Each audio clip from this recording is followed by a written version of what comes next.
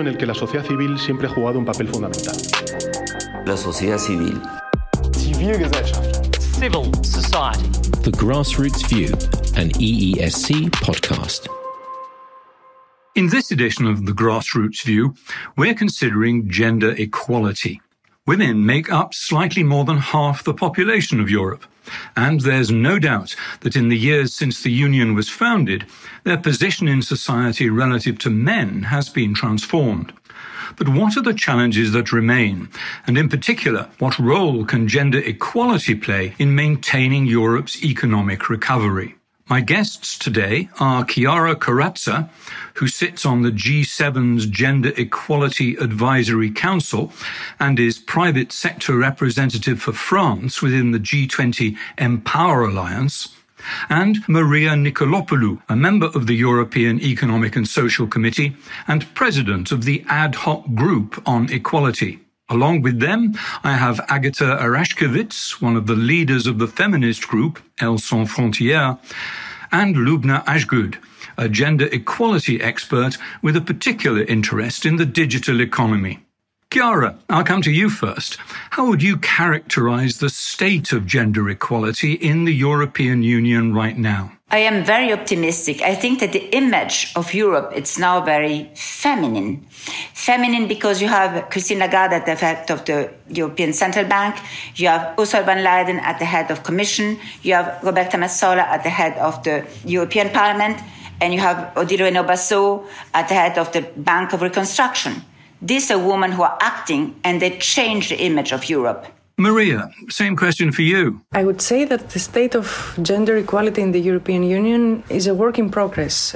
We have been fighting for gender equality for decades now, and it seems that we are having the same debates over and over again, but things are moving towards the right direction, I think. Though they move slower than we would expect, but we're on a good track. There are several achievements that could give us hope. We have the gender equality strategy of the Commission that focuses on eliminating gender-based violence, for example, bring more women in the labor market and in politics, combat gender stereotypes. And we also have the negotiations on the Pay Transparency Directive that they will definitely bridge the gender pay gap. These ones are advancing. We have the newly adopted Women's on Board Directive, the Work-Life Balance Directive, but still we need to see how they're implemented and how they're actually followed up in the member states. And what do each of you see as the main challenges to be overcome? Chiara first. What we know, it's the job needs STEM competence. That means scientific, technological, engineering, and mathematical competence. And when you see that just 1 woman on 5 in Europe is graduate in scientific fields, you see where Europe could really have a great impact, attracting, retaining girls, women in the STEM education, and of course, to ensure that we will be there to contribute to design the world of tomorrow in climate change, in the transformation on the ecological system. We're women in cybersecurity. We're women. There are only 20% of engineers in the world of women. There are only 11% of women in cybersecurity. How can we imagine that we, in this multi-crisis, we don't have more women where we can bring a positive contribution to the society? And the second, it's linked, is the access to capital. If we don't have the same access to capital than men in Europe, the economy will not be sustainable. The growth will not be as durable as we should, because there are 45% of the wealth in Europe in the hand of women. But women don't have access to public procurement, only 1%. This is something that at the European level could be done. Leverage public procurement as a tool to give the possibility to women to have access of capital. Very simple things. It has been done in Italy. It should be done in other countries. Maria Nikolopoulou, what's your view on this? We have to rely on voluntary actions and the goodwill of people. And unfortunately, it's still difficult to convince men in power positions that we need to leave some spaces for women to be able to thrive. It's a little bit like funds raising for charity. Everybody is in favor of it. That the moment you need to actually collaborate, you have resistance. So, of course, different problems have different solutions, no? There are different tools. I think activism and awareness raising are important, and they can reach a certain amount of people that they are more empathetic, they're willing to listen, what we have been demanding. And this is why I think it's important to hold debates, to hold events, to hold demonstrations and other public actions. And at a time when Europe is focused on economic recovery, how important are women in the workforce? For me, definitely it is an enabler, and this is why we have to avoid pinkwashing. We know that access to resources and rights and power are still unequally distributed between women and men. There is a sort of illusion of gender neutrality, particularly when it comes to money, be it private investments or public budgets, and the feeling that the common interests affect everyone, women, men, young people, old people, the same way. And this, we know it is not true. So, we have studies from the AGA, for example, that they show that is the correlation between gender equality and economic development, and that benefits the society as a whole. So the more gender balanced the society is, the more just, the more resilient, and the more prosperous it is. Chiara Corazza, looking forward, are you optimistic or pessimistic? Of course, it's not perfect. We should do much, much, much more. But again, if we see in this last year how much has been done, look at the number of women who are now the head of states. There are now 4 women head of states in Europe, not enough, and 6 prime ministers, including in France and Italy, G7 countries. Then, we are going in the right directions.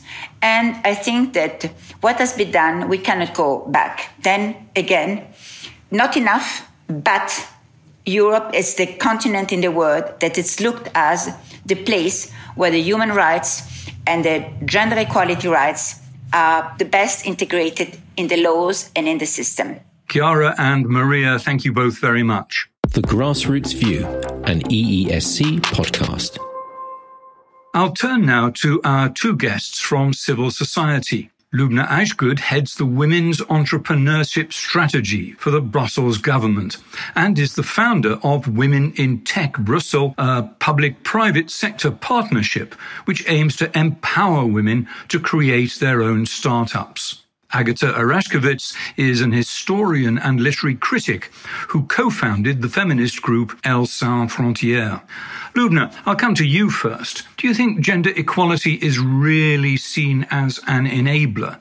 Or for many people, is it still just another box to tick? I think a lot of companies now work on the question, work on diversity and inclusion, and it's a good thing, and also government. But we have a lot of speeches and a lot of marketing, and we don't have a lot of actions.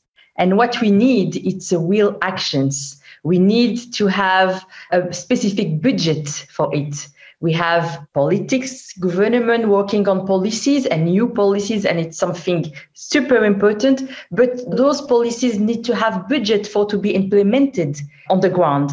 And we need also to support female associations.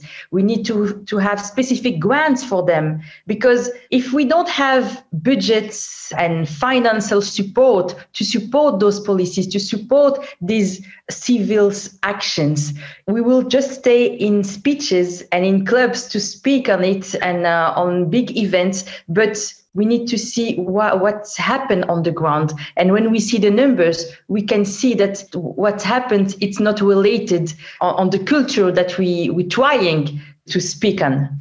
Agata, same question to you. Enabler or tick box? I think we really need a posture that goes beyond the mainstream. It is not true that your rights are defined by your sex, by my particular sex, that I am a woman, or that I am transgender, or that I am intergender, or that I have another identity. This condition is not at all accidental, it's not at all secondary, it is essential. It will become the fact. How do I develop in society? How do I contribute to society? And that's what's very important to understand, that in the 21st century, we must really move to that stage that is already postulated by politics and philosophy. We must treat these questions as the essential to formulate the new political project for the century that is before us. Loubna Azghoud, for you, what's the main challenge to be overcome? We know that women do 300% more time. They spend 300% more time on unpaid care work than men It's the OECD numbers. And they also faced a huge, I think it's something that we need to work on. They are facing a huge barrier, the access to funding.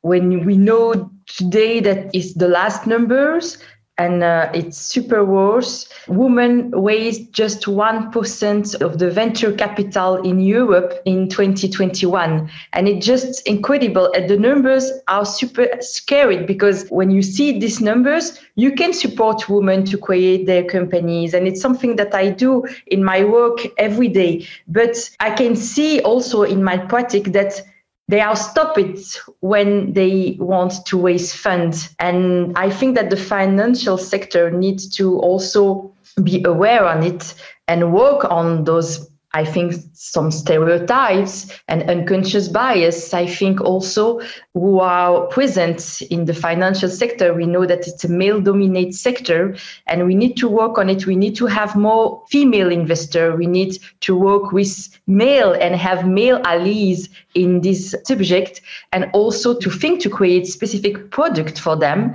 because it's something that stopped women in their growth when they want to be entrepreneur. And it's something that we need to work on it. Agata Araszkiewicz, you look at this issue from a cultural perspective.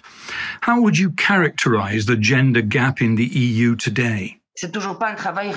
There is still work that is unpaid work. It's still shadow work, we might say. It's work that is done, but that distracts women from their official job, and they suffer.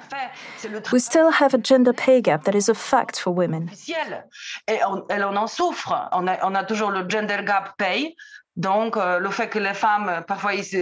Sometimes there are movements on social media saying that women stop working in the middle of November or even earlier.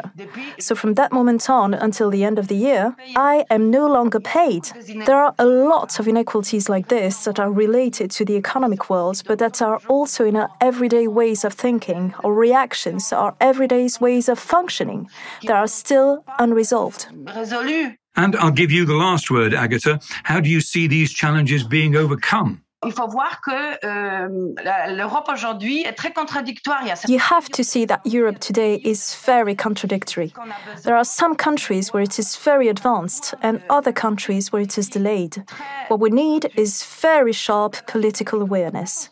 We need to be aware that we are not going to build Europe for everyone if we abandon issues that affect absolutely everything. I mean the politics of intimacy, the politics of sexual rights, and the politics of reproductive rights. So the key opportunity is strong political support and a strong political consciousness based on the will to create postulates that truly represent the Europe of the 21st century. Thank you, Agata, and thanks to all my guests today. You can find all our podcasts on our website, EESC